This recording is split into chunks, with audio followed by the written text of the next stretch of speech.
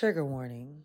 This episode contains content about suicide. If you or a loved one are struggling with suicidal thoughts, please call the National Suicide Prevention Lifeline at 1-800-273-8255 or message the crisis text line at 741-741. Both programs are free and provide confidential support 24/7.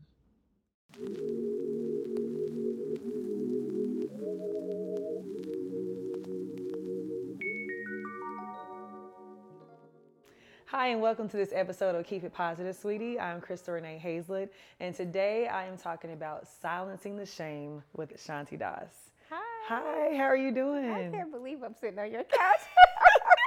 I know. I'm so proud of you. I'm like, it's weird for me to think of you as this media personality, actress, and I just know you from back in the day in Atlanta, and just to see where God has moved in your life, and it's an honor to be sitting on your couch. But I'm so proud of you. No, thank you so much. And when we were going through a list of people, and I was like, we have to have Shanti Das on. Aww. So when I called you, and you were like, absolutely. I was like, she said yes.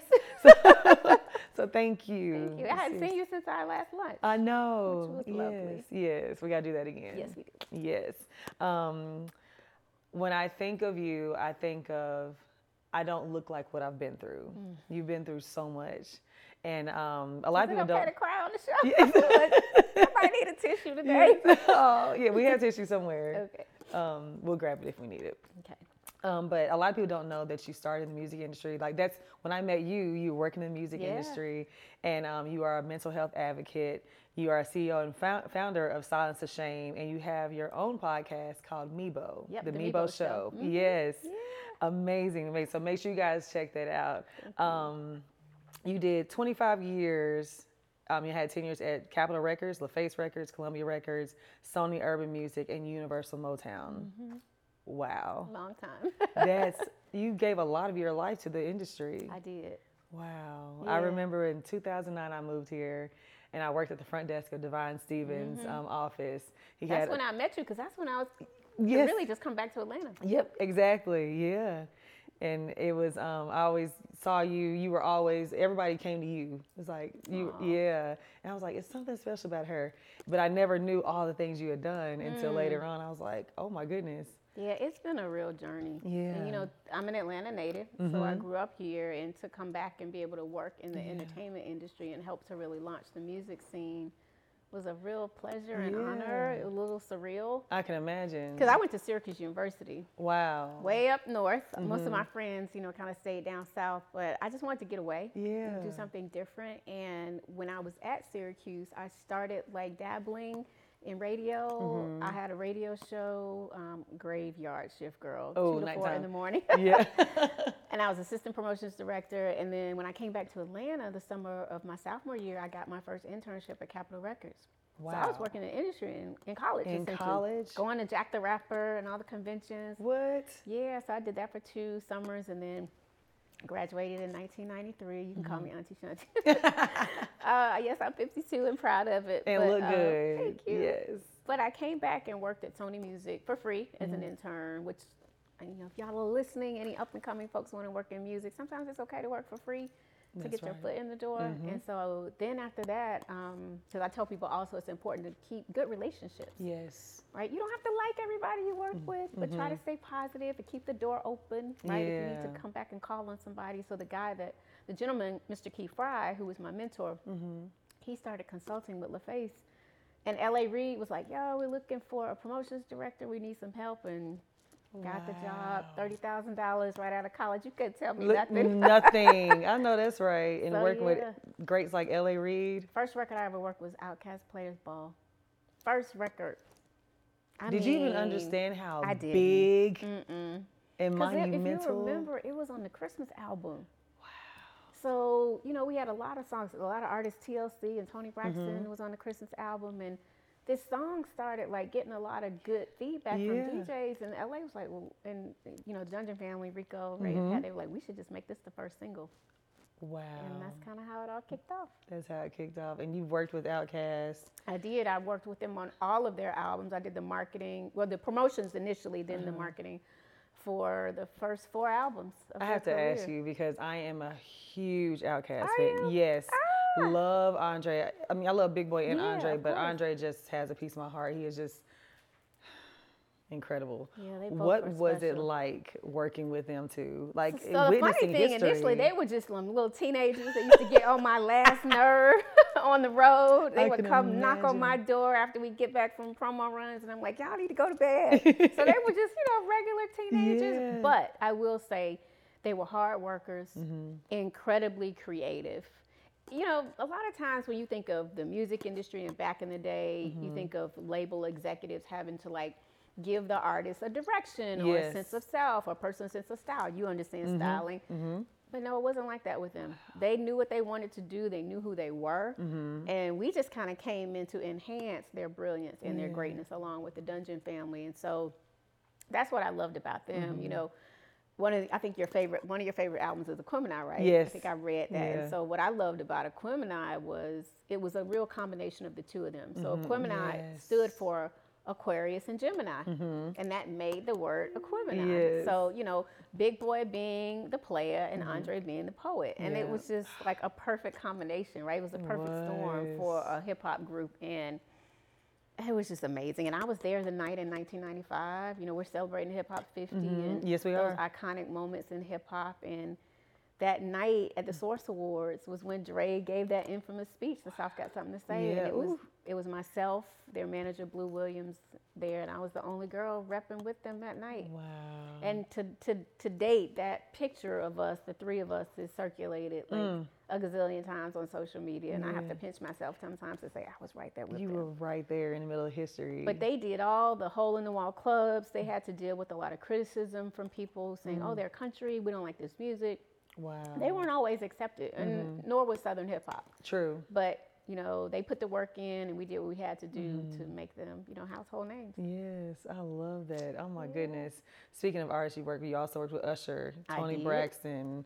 And Usher, boy, is he on fire On right now. fire. I still have not gotten to Vegas Please, to see him. you gotta go. I am. It's such a good show. I am. Yeah, I saw that you went. I did. Yes, I and he had to shouted you out. He did. And that was a total surprise. But I was there when we signed him. He was like 15. Yeah.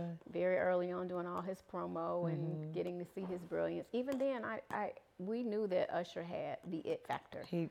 He's one of the hardest working artists I've ever met. Wow. And he always knew what he wanted. He always believed in going hard. No was never an answer for him. He would just figure out a way to yes. Wow. Even he was very involved in the promo ideas, what he wore, how he wanted to look, just everything. That's amazing. Very involved. So it's no Yeah. surprise to me that he'd be doing the Super Bowl now. It's his time. Are you gonna go? I don't know. I don't want to ask somebody for tickets and that sort of thing. If I get, opportunity to find a ticket that is reasonable, yes. Yes. If not, I will be cheering on Yeah. from the sidelines of my house with, watching it on TV. But I'm so very proud of him and his team. I love that. Yeah. You released a book in 2020 in the middle of the pandemic, Silencing My Shame. And you have built this whole brand around merging the culture and therapy and mental health. What was it that made you say, I need to bridge this gap? That's a great question. Can I take you back a little bit? Please, yes. So a lot of people don't know that my dad died by suicide when I was 7 months old. Yeah. And that was hard. By the time I got to be, say, 4 or 5 years old and really understood that my father was deceased and he wasn't coming back, I was really angry. And when you go through the grief process, there are a lot of emotions, right? Absolutely. Anger is definitely one of the stages of grief. And so then you add suicide on top of that, it was embarrassing. And so it's interesting, my late sister, we used to talk about how when friends would ask us where our dad was, we'd be like, oh, he died, he had a heart attack, or he had this, or anything other than suicide. Wow. And so my mom never went to counseling, never went to therapy, which we know has been an issue sometimes for us in the Black community, is we don't deal with those type of traumas and issues head on when they happen. Right. So fast forward, we all kind of dealt with it on our own. And it was my sister, Anjali Maria Das Arnold, who broke the cycle and put herself into therapy in college. Wow. And this is like that late 80s, early 90s. When it wasn't even popular. No, nobody was really talking about it. So fast forward, after I left LaFace and moved up to New York City, it was the first time I was working in a more corporate environment. at one of the larger labels there. And I was in a kind of a toxic environment at the time. My boss was yelling and cursing all the time, and I just wasn't used to that. And so once I started dealing with adversity in the workplace, I didn't know how to deal with my emotional side of things. And so it started bringing back a lot of the feelings of my dad and different things. And so that was the first time I had ever said, maybe I should just kill myself. Wow. That was in 2000. So that was 23 years ago. And it scared me because I knew that there was something in the back of my head that always said, well, when the going got tough, would that be something I would consider? Wow. So I went to therapy for the first time in my early 30s and went for about 3 or 4 months. And it was okay. And I kind of jumped back into my work. I think it was my ego. Was like, I'm okay. I don't really need to see a therapist that long. So I just started doing what I did best. Yeah. And I had some amazing times in New York doing the marketing for Prince for his musicology album, which was amazing. Oh my I literally was on goodness. tour with Prince. I have to like pinch myself. Right. Okay, so, on tour with Prince was really amazing. So I had some good times in New York. But then I think I was still not dealing with my emotions properly like I should have. And so, you know how now in the workplace there are resources around mental health, or you can talk to the HR department. I didn't do any of that or really didn't know about any of those resources. So I was internalizing a lot of my stress. So by the time I had gotten to Universal Motown, girl, I was making almost $500,000 a year, corner office, Range Rover, all the stuff that we think we need and want, but still not addressing my health concerns. Right. And I say health concerns because sometimes people put mental health in a box. It's still our health. Yeah. We have mental health and we have physical health, right? And so, long story short, I was taking naps at like 1 o'clock in the middle of the day. That's not like me. Now, you know me Listen. and my work ethic. Yeah. You're I a go-getter. Type A personality, Yes. go-getter. So when I started noticing that, I was like, things just aren't really right. And so I remember one day I was in a taxi going to a meeting riding uptown in New York City, and my whole right side went numb. Like I couldn't feel my hands, Oh my goodness. my arms, my legs. So it scared me to death. Started taking all these tests, went to the doctor and had all these like CT scans and MRIs done. And I got diagnosed with what was called cervical spinal stenosis. And it's directly related to the stress in your body. And my sister was like, this ain't it. You need to rethink what's going on. And I thought I had to have surgery on my spine and my back. And so shout out to Sylvia Rohn, who was, love you, Sylvia, who was my boss at the time. And she was like, well, let's figure it out if you need to do surgery. But my sister was like, you're killing yourself. Like you're just not healthy. Yeah. And so I made the tough decision and I walked away and came back home. And that's when I met you. Yep. In like probably late 2009, early 2010. And then I came back home and started doing a lot of community service work because of course I was depressed from walking away from a huge career. Because I probably could have kept going and maybe would have become general manager of a label or president or managed artist or whatever. Right. So it was, can you imagine what it was like walking away from something you had done your whole life and worked so hard for? But I started doing a lot of community work in Atlanta, feeding the homeless, working with the United Way. God was just moving me to like do something different. And who knew that he would set me up, for the greatest assignment that I had ever had. But it didn't come without difficulties. So the first few years I was home, I started doing some consulting, started consulting with Divine Stevens at Upfront Entertainment. I started working with Johnny Gill and Kelly Price. And I started ATL Live on the Park. I used to go to that. Did you? It was like the hottest showcase in Atlanta. It was so much fun. So that was good. We had a 10-year run. But again, I'm going, I'm doing, but I'm not looking internal. You never stopped. I never stopped to look within. So 2014 came, and I remember I was going on vacation to visit a family friend in Switzerland, and I was about to board the plane, and my best friend had called me, and she said, hey, have you gotten on the plane yet? And I said, no, what's going on? She said, oh my gosh, it's the worst day of my life. And I said, okay, hold on, let's figure it out. I know she was dealing with some physical health issues, which caused some mental health issues, and so I talked to her for about 20 minutes, and I said, while I'm on the plane, I'm going to have you text my sister so we can try to find you a new therapist, and I'm going to also try to find you another medical doctor to help with the situation we're dealing with. Long story short, I land, drop my bags, go to lunch with my bonus sister over there, and got a call that she had shot herself. What? When I tell you Oof. that was one of the worst days of my life, I had to immediately find a flight back to America. By the time I got back and got to Grady, she was on life support. And she passed. And so that year was a really dark year for me. Even though I was still working, I was so depressed and trying to figure out, like, going back to retrace that phone call. Yes. What did I miss? So I was kind of blaming myself, which I know we're not supposed to, but we're human. And so I just blamed myself. And that sent me in a downward spiral. And it's funny, I tell this story all the time because I speak all around the world now, sharing my story, trying to be vulnerable and help others. But I almost took my own life in September of 2015. I had gotten to a point where between my best friend's suicide, my father's suicide, walking away from my career, and I'm an open book. I mean, I have gone from having a lot of money to no money.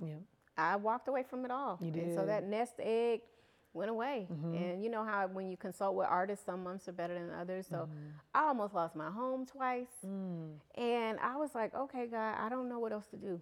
I think I'm done. I have done all that I think I could do here. I've worked with some of the best artists. And more importantly, I just needed that pain to go away. Crystal, I didn't want to die. Right. I just wanted the pain to stop. But I didn't know what else to do. And so I had counted up all the pills in my cabinet, and I knew that had I stayed in my house that night, I was going to take them. And so I got out and just started driving around town.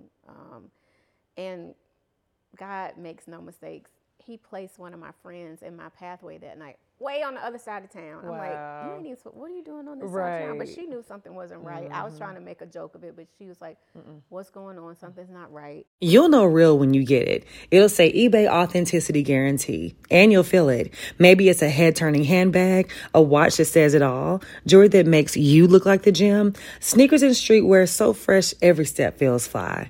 When it comes to style and luxury, eBay gets it. They're making sure the things you love are checked by experts. Not just any experts, specialized experts. Real people who love this stuff with real hands-on authentication experience. So when you see that shiny blue check mark that says Authenticity Guarantee, shop with confidence. Every inch, stitch, sole, and logo is verified authentic through a detailed inspection. That's how you know that eBay's got your back. When you finally step into those sneakers, put on that watch, get your real gold glow up, swing that handbag over your shoulders, or step out in that streetwear, you'll realize that feeling is unlike any other. With eBay Authenticity Guarantee, you can trust that feeling of real is always in reach. Ensure your next purchase is the real deal. Visit ebay.com for terms. And so I called my sister, who was living in Charlotte at the time, and she convinced me to call the National Suicide Prevention Lifeline, which is 1-800-273-TALK. But now you can call 988 if you're in crisis. And then I texted my pastor, Dr. Warnock, who is now Senator Warnock. Yes. Because I'm a member of Ebenezer. And he was like, you got to go to the doctor. Yes. He said, I'll pray with you. But you need to go to the You doctor. get some help. Yeah. So I got the help that I needed and went to see a psychiatrist and started on my antidepressants. First time I was ever on antidepressants, and it helped. And so I came up with the hashtag Silence the Shame. Yeah. And that's how it really all started, just as a hashtag. And I know I probably went a long way around. No, they need to hear this. I wanted everybody to know, like, this is a journey. Yeah. It wasn't like me jumping on a bandwagon or trying to do something. I mean, I was talking about these issues in 2015 before a lot of people in our community were comfortable with opening up, you know, to share, at least people in the music space, right, in our circle. Right, yeah. So then it turned into a nonprofit, and we've been, hopefully saving lives ever since. Wow, what was that healing process like for you when you finally said, okay, I'm going to go get help? It was emotional. Because, again, I was dealing with a lot of unresolved trauma about my dad and thinking something was wrong with me anyway, even though I was this high achiever.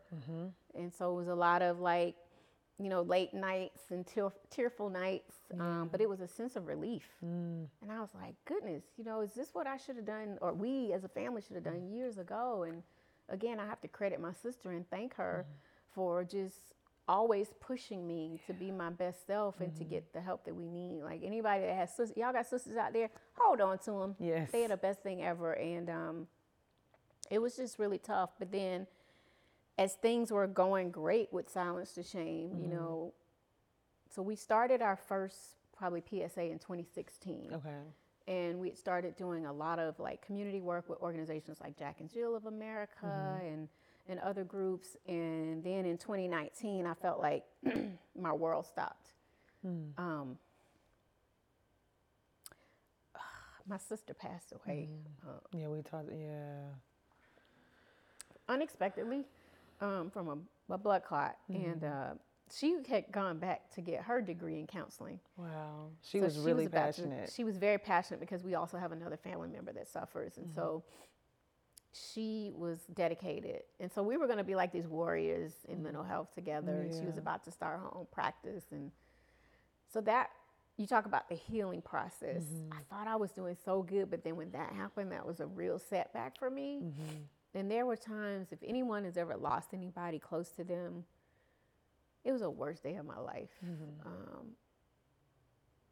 And there were times where I felt like I couldn't even feel like it was almost as if like my chest was caving in. And so it set me back so much, and I was trying not to become deeply depressed again. And I finally, like maybe 5 months in, went to grief counseling. It was an organization called griefshare.org, which was kind of from a Christian perspective. So it really helped me a lot because I leaned heavily on my faith, even though I had a lot of questions about why it had happened. And so I knew that I had started this powerful movement and I couldn't give up, but I still had to, it was almost like starting the healing process over again. And then I also had become my mom's sole caregiver because my mother had Alzheimer's. And I just lost her, in 2022. So it's been a lot. Yes. It's been a lot. But I'm still here, and I serve a really good God. And every day I thank him for his grace, mercy, and favor over my life. Because I know every day is not going to be a good day. But I'm equipped with the tools between Silence Your Shame and all the resources that we have, and then everything that I've learned as a child of God, knowing that he's going to take care of us either way.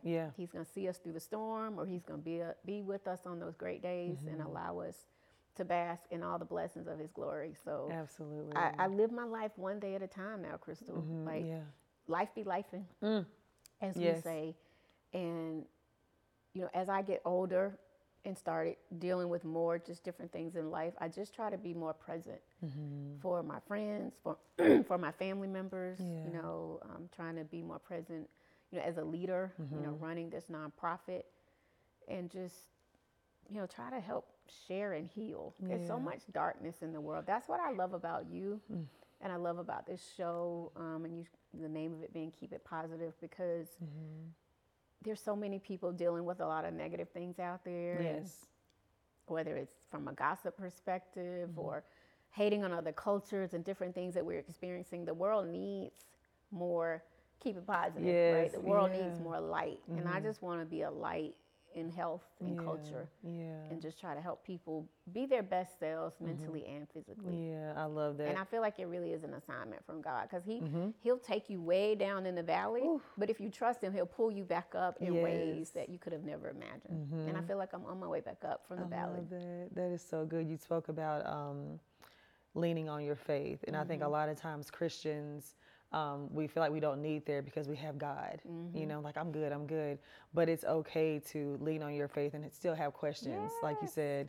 And I'm happy that people are now leaning into knowing, having the awareness to get help, and I love how everything you've been through, I still see the light on you, how you can still say, God's bringing me out of this, and still speak positively, because so many people get stuck in that dark place, and it's really hard to dig yourself out of it. It is, and it's easy to fall back into the trap. That's why, even for me, my mornings, I try to start my mornings.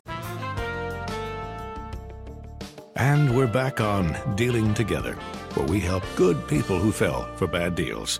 First caller? I had to buy 3 identical sweaters to get the 4th free. Ooh, you got fleeced. Next caller, what's your deal? I paid for 20 tanning sessions, but had to use them in a month. Now I'm orange. Ooh, you got burned. Next caller. I traded in my old Samsung at AT&T for a new Samsung Galaxy S24 Plus. How's that bad? I got to choose from their best plans. So, what went wrong? Oh, nothing went wrong. And you're calling to... To request a song? You want a song. course. The choice is yours.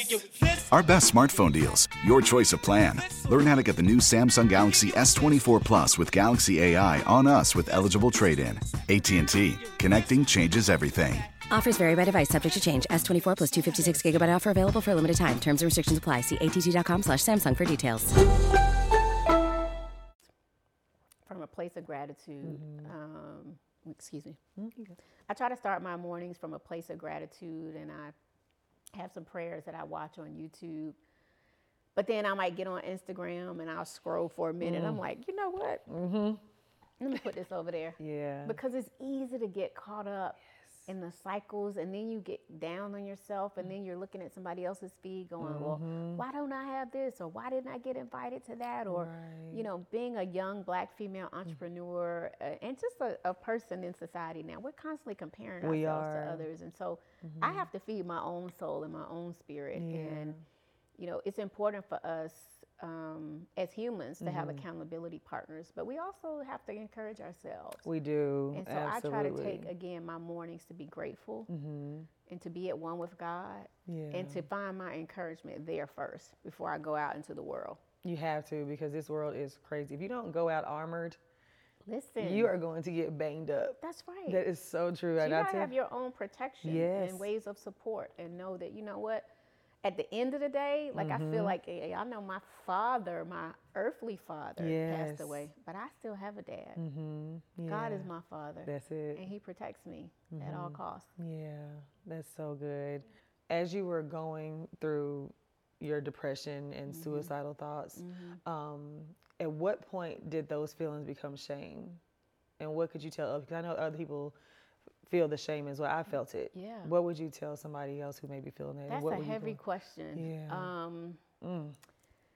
You know, as I was dealing with my depression and my anxiety and contemplating suicide, I was embarrassed and ashamed to see a Crystal Renee or to see a big boy or to, my brother didn't even know, my blood brother didn't even know I was contemplating suicide.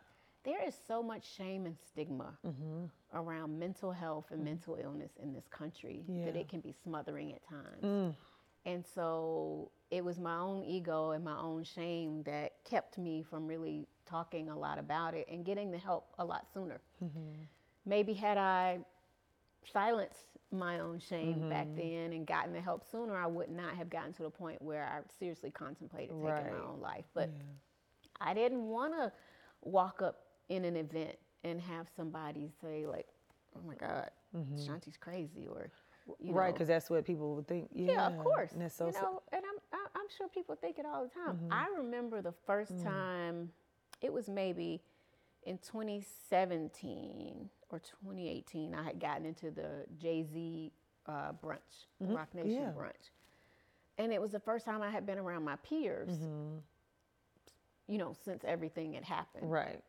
And even then, I was a little nervous. And, you know, I didn't have, I'm gonna get emotional, I don't know why, but people don't, it was hard. It was hard going from being on top to being at the lowest point in your life and having so much complete shame about feelings that are natural and normal. If we would normalize feelings in this country, we wouldn't have the shame and stigma.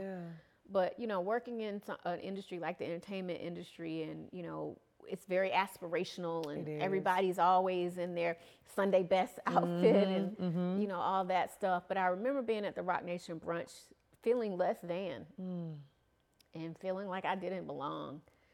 And it was But you helped build that. Oh, I know, but again, it was a low point for me. And even walking in then, having overcome a lot of that, people still weren't talking about mental health. This was pre-pandemic. Yes. And so it was my friend John Platt who helped me get in, who's been a complete blessing in my life. He's a chairman and CEO of Sony Music Publishing, but we go way back. He still saw me, and I appreciated that for him seeing me. But I had so much shame and embarrassment. I didn't want Jay-Z and Beyonce and all them to know, you know, that here I am, Shanti Das, who was number 2 under Sylvia Rhone, had worked for Donnie Ienner, had worked for Prince, had worked for L.A. Reid, was, you know, what they call crazy. I don't think the word crazy should be used at all. And I don't think I was crazy. I just don't think I was able to control my thoughts and emotions, and I just needed some help. Exactly. Which now everybody talks about now. But I went through a lot of personal shame. Yeah. And again, shame within my own family. I opened up to my sister, but very few people in my family really knew what I was going through and knew the story until it started coming out. Because, again, we don't do a good job of giving people enough grace. We don't. In this world. We And don't. let me tell y'all something. As my mama used to say, keep on living, and you will go through things in life. Yes. Well, you wish that you had the grace, Yes. or that you could bestow grace upon people who need it. Yes. Everybody is going through something. We wear these masks on social media. We hide behind these posts and however many amount of characters when all of us are going through something. Yeah. And if we would just hold on a minute and try to lead with a little bit more empathy and less sympathy. I don't need you to feel sorry for me. I just need you to understand that my life took a turn. Yeah. And it was tough. Yeah. But through the grace of God, I got back up on my feet to do something even greater than I thought I ever could. And even working in the entertainment industry sometimes, I used to think professing my love for Christ and for the Lord was corny. Nobody really talked about God. Still don't. In the business that much. And I know it's like church and state sometimes with business in any company, right? But it was until I went through and hit rock bottom that I was like, no, never will I ever. Know how to say, never have you ever? Yeah. Never will I ever Yeah. not say how much I love the Lord. Same. And how much He has gotten me through. I'm with you. Yes. And so it is me flipping that, right? And silencing my shame. Yes. Leading with grace and bestowing grace upon people who even have maybe, turned their head to me, or not returned a phone call when I was in the valley. And I try to lead by grace and create safe spaces for people to be able to open up and be vulnerable, more importantly, to heal. Yes. I want people to know that hope is alive and that healing is always possible. Yeah. And you get yourself some good friends around you, some good accountability partners, some faith friends and spiritual leaders, and just mind your own business and focus one day at a time. Yes. And so that's how I was able to silence my shame and to just not worry about what the Joneses were saying and trying to keep up with everybody. Yeah.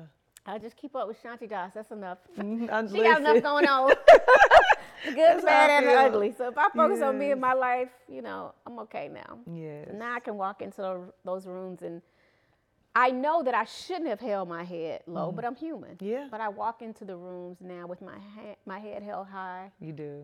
Whether I have $5 in my bank account or $1,000, it doesn't matter. Yeah. None of that matters. At the end of the day, we can't take any of it with us. Nope. So it's about how you treat people while you're here. Yeah. And so I am letting God and grace lead me, and that's enough for me. I love that. And that's why I feel like I'm enough now. Yes, you are. You are. So I guess what inspired the shift was really you going through your own. It was, yeah. The shift was definitely or the shift or pivot, whatever you want to call it, was me going through my own troubles, right? And my trials and tribulations. And I always knew that I had a heart for giving because growing up, my mom, when we would go to church and we would drive downtown and we would see men living under the bridge. And my mom would literally cook for them. Really? And we would pack meals. So you saw that growing up. And I'm like, you really bringing dinner? Like, she's like, yeah. And so my mom had a really good heart. Yeah. Like, how you have different family members you pull. Like, I got my faith and my love of giving, right, and community from my mother. And so, like I mentioned, when I first met you, I started doing so much community service work. Like, even right when I left Motown, I read about the city of Detroit. Shout out to Detroit. Yes. I don't really have any connections there, but the city had lost funding.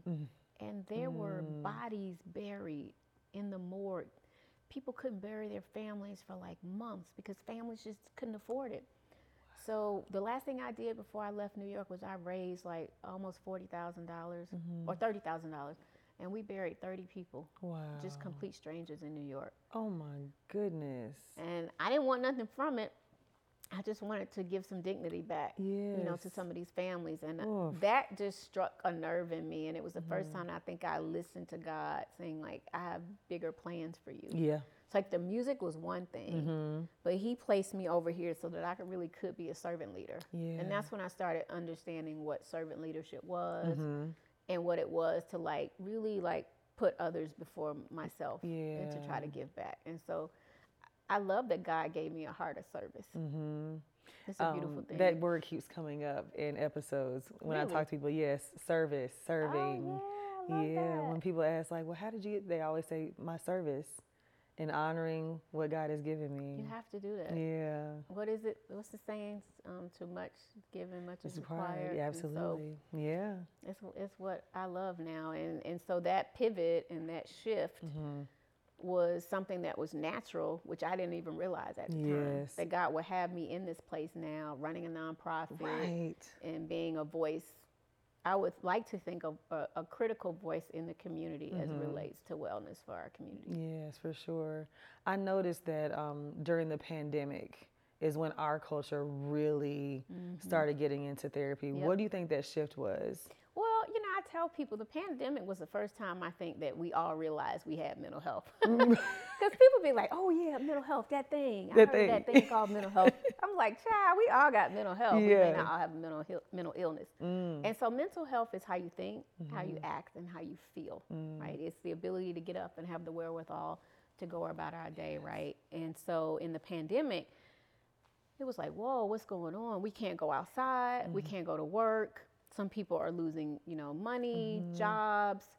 You losing a sense of family and community. You couldn't go to weddings or funerals. Can you imagine not being able to go to a funeral of your loved one? No. Or not even being able to have a service, right? So it stripped that dignity from us and the isolation more than anything. I think it allowed us to have to sit and deal with our feelings. I said that too, yeah. And you got people that are in domestic abuse situations, toxic households and families. Aside from the loving families, it's a lot of people that are in tough situations in their home life. And so people are stressed out beyond belief. Right. And then you think about a lot of people that thrive, like being in the space and presence of others. Like you might like to be around people, so you might be a bartender, right? Yes. Or in your industry, right? Working on movie sets. Yeah. All of that was stripped away. Yeah. And so I think it was an extremely scary time. So especially for creatives and people like us, girl, we had to sit and be all up in our feelings, as they say, more than we wanted to be. And people they didn't understand or weren't equipped with some of the tools of how to cope. So that first year, 2020, was tough on everybody. It was so tough. And that's why I started interviewing celebrities. I started my own little IG live show called Yeah Wellness. And I interviewed everybody from Chuck D to Common to Tisha Campbell. Wow. All different folks, Swiss Beats, about mental health. Yeah. And, D Nice, shout out to D Nice. Yes. Love you, D. He got us through a lot. He got us through a lot. Yeah. That saying last night, a DJ saved my life, could have never rang truer, more true, right? Right. But everybody was dealing with their feelings, I think, for the first time. Because I think a lot of times in our community and beyond, we try to compartmentalize our feelings. And we're like, okay, let me place this over here, put this in my pocket, and I'll deal with it later. We couldn't really do that as much in the pandemic. And then you add what we experienced in terms of racial trauma as a culture. And we saw, what happened with George Floyd. May he rest in peace and blessings and prayers of comfort to his family.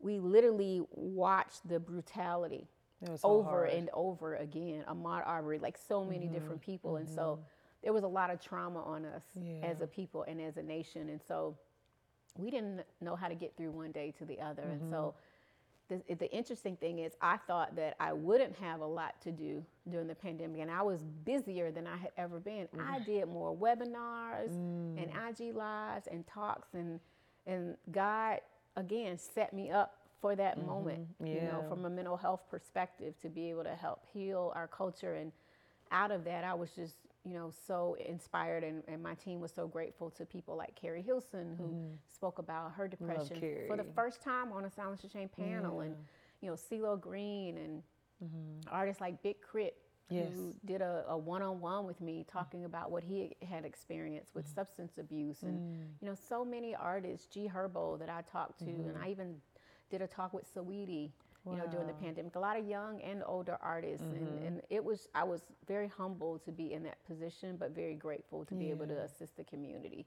And so I feel like people felt like Silence the Shame was a safe place. And I think still is a safe place, because even just earlier this year in May, which is Mental Health Awareness Month, DJ Drama, who we all love, one of the hottest artists and mixtape DJs out there, he spoke publicly for the first time about his addiction. And he's been sober for over a year now, and he waited to have that conversation with me. That's all God. Yep. And, for sure. You know, allowing me to be vulnerable and transparent, and humbling myself so that I can put others first in all that they're dealing with. But I don't think I would have been able to do all of this, again, going back to your question, had I not been in the Valley and gone through my own level of trauma and stress. And for people to see me coming out on the other side. Yes, it's encouraging. Yeah. And I still have my moments, you know. I still struggle with the grief. Yes. I still struggle. Every blue moon, you know, there'll be like a fleeting moment of, am I supposed to still be here? What am I doing? And then I feel like that's just the devil, and I have to block it out, or I'll, you know, book a therapy session or travel. I love to travel too, and that is what keeps me sane. But I love the work. I love that. You talked about all the artists that you spoke with during the pandemic, and now I see a lot of artists, especially rappers, that are speaking out publicly about the importance of therapy. From Jeezy, he just came out with a book, and he spoke about how therapy has helped him, and he knew he needed it. Jay-Z has talked about it. Kendrick Lamar, Andre has spoken out about it. So many artists and black men. What do you feel like it is about our black men in our community that is making them realize, I need to get some help? That's a great question. And then, you know, shout out to Jeezy, Jay-Z, Andre. Kendrick's whole album was pretty much like an ode to therapy. Literally. Which I loved. You know, black men, I think, have been taught for years, right, and centuries, to suppress their feelings, and that they always have to be the strong ones, and that they're weak, you know, if they, you know, show signs of vulnerability. And that can be the farthest thing through, you know, from the truth. And so I do think black men are now at a point, having dealt with so much from racial inequality and police brutality, that they're now finally getting this sense of, you know what, it's okay not to be okay. And those leaders that you mentioned in the culture and in the community coming out saying it's okay to open up and talk to someone. And then also I have to credit, you know, our black women for giving the black men permission, you know, to be vulnerable within their own families. We have to do that. We have to do that. We got to come together as a collective unit and family, you know. And I'm not saying, you know, that we dwell on the negativity, but you got to allow the man and the woman each, you know, to deal with their own, you know, vulnerabilities and frustrations, and especially teach our young black boys that it's okay to be vulnerable, because suicide rates in the last 3 years have been up for black youth, 36%. And so we're just at a critical point in our country and in our nation, so that we allow and empower our black men to be able to tell their truths and tell their stories. I have to also applaud Dr. King J. Barnett, who is a former NFL player and is now a therapist. And my friend Lamont Rucker, who I'm sure is one of your friends, they have a tour called Just Heal Bro. And they go into major cities and host these intimate conversations for black men and black boys. And it's just such a beautiful thing to see that our black men are finally embracing all sides of their feelings, right? And not suppressing any of it. And they're not, you know, using it as a sign of weakness, right? They're actually looking at it as one of their superpowers, right? And so I love that. And I think we're seeing a lot of transformation in a positive way, and hopefully people in our communities, especially in our athletes and entertainers, will continue to use their voices for good and let people know that it's okay to have a vulnerable side, right? It is. And more importantly, to get the help that you need. Right. We don't want you to just open up those feelings and sit with them. sit with them with a therapist, right? Go sit on somebody's Couch couch and get like some this help. and get some help. Yes, Yeah, absolutely. it's a beautiful thing. Your life has so much purpose, Shanti, and I'm just thank you. so grateful that you didn't let those urges get the best of you, because the world needs you. Like, seriously. With everything that you've been through, what do you want your legacy to be? I just want people to always know that I care. Yeah, I feel that. I do every time I'm around you. I meet strangers all the time, Crystal. I just met a lady the other day. I'm running errands in the mall, and she was like, "Are you the lady from Silence to Shame?" And I said, "Yes." She said, "Oh my God, I've been following you for 5 years." Wow. Since she was in graduate school, and now she has her own practice. She was like, "You were a big part of why I wanted to start my practice." I was like, "What?" See. And I mean, and then I was in the airport and ran into another lady, literally 6 in the morning, waiting to get breakfast. And, you know, I had like the morning look on my face, tired, trying to pull it together. Right. And she, same thing. "Are you Shanti Das?" And she said, "Oh my God, can I just hug you?" And I was like, "Okay." And she was like, "No, you don't understand. You helped my family so much." Wow. A couple years ago, because they had a family. And I try to, you know, people will DM me and I try to respond.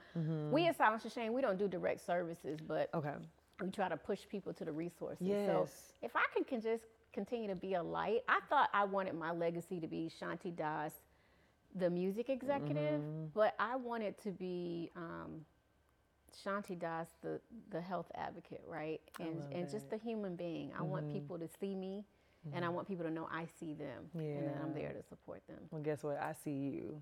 I do, and I'm so, so proud of you. And I'm glad that you made the pivot and the shift to do this, because you are making an incredible change on the world. Thank you. It's all, again, God ordained, and now to be able to have my own personal thing with the Mevo show, I'm excited about that, because that podcast focuses on mental and physical health. So like being able to talk to hip hop artist Eric Sermon about heart health, which heart disease runs in my family, diabetes runs in my family.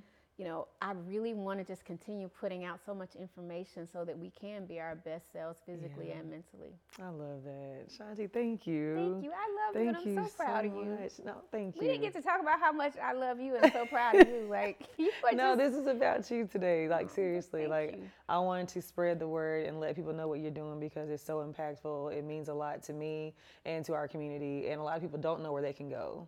So I wanted to make sure that if they had a question, we got somewhere you can go. Come on, they can come to my website, www.silencetoshame.com. We have a ton of free resources available. And we just want you to know that it's okay not being okay. Yes. Can we repeat something that I love that I say when I do talks? Absolutely. Right. I am love. I am love.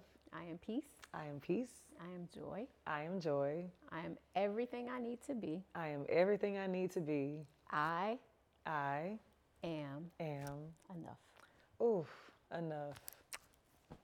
I love that. As long as we know that we are enough in this crazy, crazy world, we'll be okay. Yes, I love that. Love you. I love you. Thank you so much.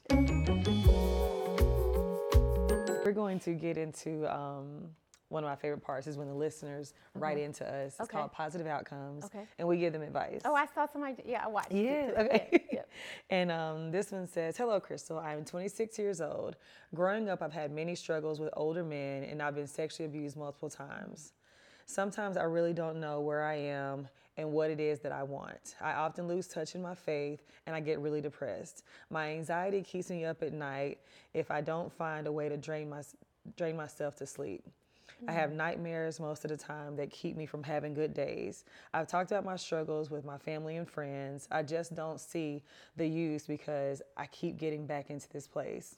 I would love to get out of this cycle, but I just don't believe that I can do it. The only person who really knows what battle I deal with is my partner, who is my biggest supporter. I often try pushing him away so that he doesn't have to suffer from my constant anxiety and depression.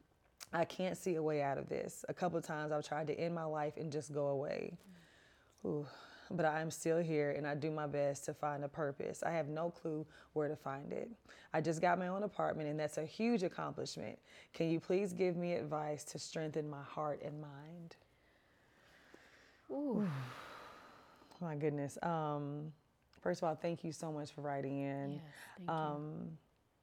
I too, I just opened up about this in season 1 about me as a child having suicidal thoughts and never speaking about it publicly because, in the black family, you just don't talk about certain things, and what happens in the house stays in the house. So certain things you just don't even talk about those thoughts. That's right. So I know what this is like. Ooh, I would say, first of all, being sexually abused multiple times, having issues with older men, that in itself is already, Absolutely, creating a problem that you have to deal with that first. And for me, therapy has really helped. And that's what I would say. I would definitely say go to therapy and start unpacking a lot of this because you have someone who loves you and supports you. You don't want to push them away, but it starts internally. And until you seek the help and get it and really heal from these things, you're going to continue to push this person away. And there are so many wonderful organizations out there that help with victims that have been abused sexually. So I think you need to get someone who really understands the magnitude and the scope of what you've been through, right? So get someone that is experienced in dealing with victims in that area. And I don't even like really using the word victim, so I probably would just say get someone who's experienced in that area. Yeah. And the other thing too is when you're trying to find a therapist, I don't know if this listener is, African American or another person of color or, right, white or non-Hispanic, whoever you are, try to find a therapist that worked for you. There are some really great organizations out there that ask a lot of questions. Like there's a website that I like called betterhelp.com. And of course, I'm not a doctor, so always consult with your physician before you try to find a therapist. But there's some great resources out there. And betterhelp.com, they ask you a ton of questions, which is why I like it. And so you can really find someone that's good to understand the nuances of your experiences. I also think finding a really good, if you are a person of faith, find a good spiritual-based home. Yep, she did say she often loses touch on her face, so she is a person. Partner, and that's hard, but I will say for me, when I was in the valley of it, I remember going to Ebenezer like every other Sunday and I go to church. Yeah. I'm one of them church girls. Yeah. Pastor will tell you, she come to church when I'm not traveling. Yeah. But I say all that to say is it allowed me to be so vulnerable in church. And I remember going down to the altar for prayer calls and just crying uncontrollably. And that's when I really knew that, but the tears were good because I felt like it was those tears of a breakthrough coming. And I had to let it out. And it was like a spiritual cleansing almost, that I was letting myself get it all out so that I could really get to a point where I could trust God and listen to him and know what I needed. So finding yourself a good, counselor and advocate from a physical abuse perspective is great. It's almost like you got to put your team together. Yeah. You need a spiritual counselor. You need a regular therapist or a psychiatrist. I don't push medications on people, but I myself personally had to take antidepressants. So that worked for me. So talk to your doctor about that and see if you're a right candidate for that. But then also getting accountability partners. I love that you let your partner in, but I'm hoping that you have a couple of other family members or girlfriends or male friends that will give you the grace that you need to help you. Because it is a lonely road of trying to heal on your own. And I tell people all the time, we were born connected to our mother's umbilical cord. So humans were meant to be connected. We came into this world with a level of connectivity. And so allow your tribe and your crew to love on you. I call it my starting five. I say, who's in your starting five? Those are your accountability partners and people that are going to help you through those really tough times in your life. So my prayer is that you allow yourself and pray and ask God to help you pull this tribe around you and your accountability partners and seeing the right doctors. It's not going to be easy, but with love and support and giving yourself the grace that you need to know that it's okay that what you've been through, right? It does not define you. It does not dictate what your future is going to be. And if you allow people in and open up and be a little bit vulnerable, it will allow you, hopefully, to get that help that you need. Thank Even you. when you're in those darkest of places. That's so good. Yes. Definitely praying for you. Yes. And everything that Shanti said, I echo it because I know you have more expertise and guidance in that area. That was really good advice. Yeah, I couldn't do it by myself. I needed my pastor, I needed my sister, Yeah. I needed my girlfriends who told me that my life mattered, you know, and my doctors who told me this is what you need. Yeah, that's awesome. So we're going to do next what I'm going through and what I'm growing through. Oh, I like that. Yes. And sometimes for some people it's the same thing. What Yep. they're going through, they're growing at the same time. Because some people are like, well, what am I? They're trying to figure out which one to say. But for me, as pertains to what we talked about today, I am constantly going through a process of evolving my mental health. Okay. I got into therapy this year. Oh, good. Denora helped me find an amazing therapist. Finally, I feel like somebody, like you said, like you just told the young lady, find somebody that speaks to you, that understands you in your needs. Yeah. And for me, I needed somebody who had been through some things, who could actually understand when I broke down everything that I had been through, that could help me through it. Yeah. So that right now, I'm really just trying to evolve more, unpack more. Okay. I found myself opening up to Denora yesterday about something that I talked about in therapy that I didn't realize had happened to me as a child, and just constantly learning new things and realizing, okay, this is another reason why I may be like this as an adult. Do you find that something like triggered you at times, maybe taking you back to that point? Oh, yeah. Yeah. Yes. That's how you know it's working. Yes. Because you're starting to notice little things that can trigger things, and you know that's what you need to open up and talk a little bit more about. Yes. So you can kind of learn how to process it better. Every time I'm triggered, then I'll tell her, and she goes, okay, let's figure out where this is really coming from. And I'm like, that's right. oh my gosh. That's good though. Yeah. That's positive. Yeah. So that's what I'm going through and growing through. I'm so proud of you. Thank you. That's awesome. Thanks. What about you? Oh gosh, so I'm still going through the loss of my sister and my mother. I have some days that I can just go outside and have a wonderful day and go hang with friends. And then I have some days and it can be sunny and I don't want to open up my blinds. And that's when I realized I still have to seek therapy. Yeah. I was seeing my therapist for probably a good 2 years. And then I realized I hadn't seen her for about 6 months, and I'm now back in therapy. Okay, good. Because for some reason this year my sister's birthday hit me really hard, and I talk about her constantly all the time, and I try not to talk to my family so much about it because everybody has their own healing process. Yeah. But for me, I'm still struggling. I mean, I lost my best friend. Yes. My big sister. And she got it. She got it, everything in my life. And my mother, you know, is still mom, even though she had Alzheimer's. Yeah. You know, it's funny, I feel triggered sometimes. Like I was at the store the other day and I saw a lady walking with her mom. Her mom was probably in her late 80s. Yeah.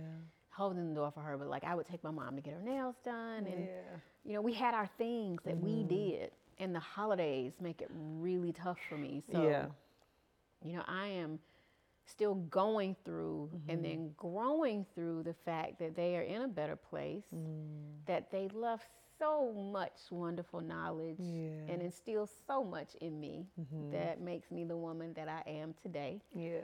I feel like from a spiritual perspective, like how there's the Holy Spirit, right? There's the Father, Son, and the Holy Spirit. There's my mom, there's sister, and there's me. And that makes it complete for me. So I try to every day pull from a little bit from my sister, a little bit from my mom, and stay true to who I am. And that makes me the complete woman that I am today. So I'm growing through the loss of them. I'm going through the loss of them, rather, and growing through just knowing that I still represent them. You do. And I know they're proud of you. And that I can keep their legacies going on, too. That's amazing. So good. Thank you. So we end the show with Keep It Blank, Sweetie. And I will say for this one, keep it real, sweetie. Because when you're real with yourself, you understand where you need help. Because sometimes we can be in denial. So I'll say keep it real, 100%. sweetie. I was thinking about that too. That's a good one. Yeah. I would say keep it transparent, sweetie. That's good. Because when you're not transparent with yourself and with your friends, you know, sometimes it causes us to, again, going back to compartmentalizing certain things and not dealing with things. But when you're transparent with yourself and the people that you love, you put it all out on the table, right? And you're able to deal with things and process things in an effective manner and get the help that you need. That's what leads to, you know, getting help or seeing a therapist. But, you know, you got to be real to your point. You got to be real with yourself and transparent and know what your needs are. Exactly. Because if we keep trying to fight it, we'll never get the help that we need. We won't. That's so true. Yeah. So look in that mirror and talk to yourself every morning and be transparent about what your needs are. Yeah.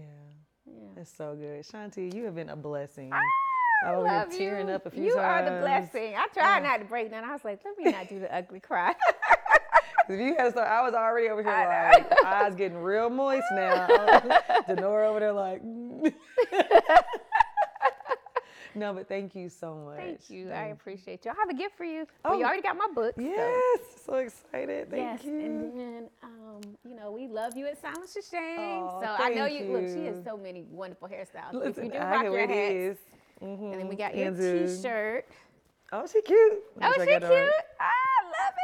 And then a shirt. Thank you. That you can make your own. Yes. Uh-oh, a little lint, sorry. That's okay. Thank you so much. And so May 5th is National Silence Your Shame Day, so hopefully we'll be doing some stuff together. Yes, I love it. Thank you so much. Thank you. I love you. I love you too. Thank you. Thank you. Guys, thank you so much for tuning in to this episode of Keep It Positive, Sweetie. If you want to write into our Positive Outcomes open listener letter, you can write into keepitpositivesweetie@gmail.com. That's sweetie with an IE.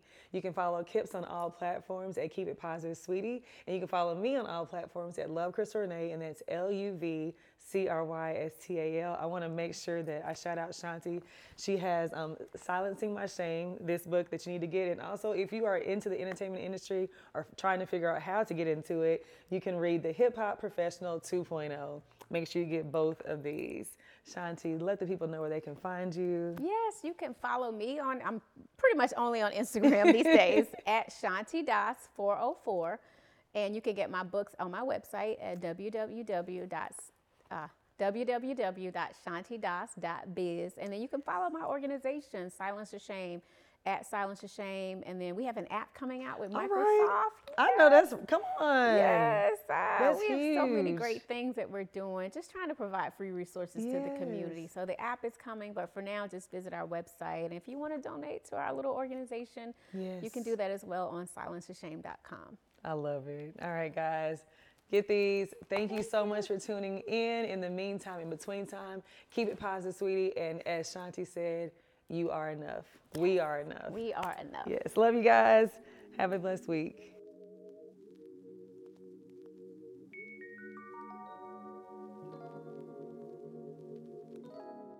Father God, we thank you so much for this moment. We thank you so much for getting Shanti here safely, Father. I just pray, Lord, that you speak through Shanti and Crystal, Father God. Guide their tongue, guide their hearts, guide their souls as they speak on this platform, Lord.